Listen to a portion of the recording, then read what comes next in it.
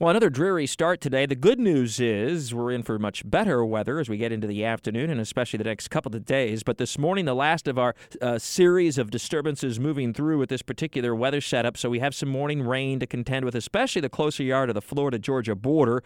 That's where the more widespread, more significant rain will be. So keep that in mind if you're headed north on I-95 out of Jacksonville. Looking for that rain coming to an end from west to east through the mid to late morning hours, and then much drier air will filter down into the area on the backside of a low-pressure area moving up the just off the eastern seaboard to the north of Jacksonville. That'll bring in the drier air, but also a pretty gusty northwest wind this afternoon. Will very quickly dry out and will break out into some sunshine, so it'll be a brighter end of the day, and it'll be quite a bit milder than yesterday by late afternoon at least, as temperatures get into the mid to upper 60s, which is still, though, a solid 8 to 10 degrees below average. And that'll set us up for a downright cold night tonight. Under mostly clear skies, winds will diminish and will crash into the mid-40s. You'll want sweaters and jackets this evening and right on into tomorrow morning. But a really pretty day tomorrow. There'll be plenty of sun. There won't be a whole lot of wind. The humidity will be very comfortable and temperatures reach the low 70s. Thursday will be a little bit warmer but still nice in the mid-70s. Then we'll deal with another setup where little disturbances are moving from west to east. Friday right on into the weekend with some periods of showers. On Friday it looks to be mainly in the afternoon.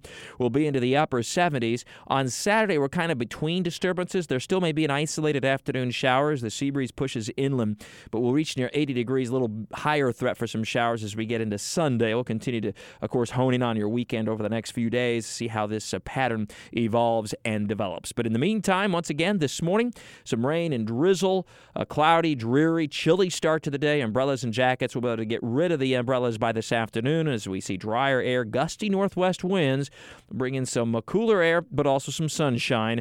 Temperatures will still manage to recover today into the mid to upper 60s this afternoon at least, and then a cold night tonight. Sweaters and jackets as we dive into the 40s.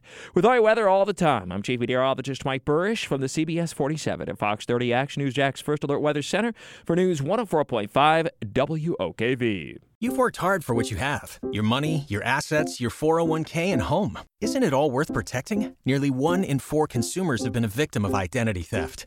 LifeLock Ultimate Plus helps protect your finances with up to $3 million in reimbursement. LifeLock alerts you to identity threats you might miss. And if your identity is stolen, your dedicated U.S.-based restoration specialist will work to fix it. Let LifeLock help protect what you've worked so hard for. Save 25% off your first year on LifeLock Ultimate Plus at LifeLock.com/aware. Terms apply.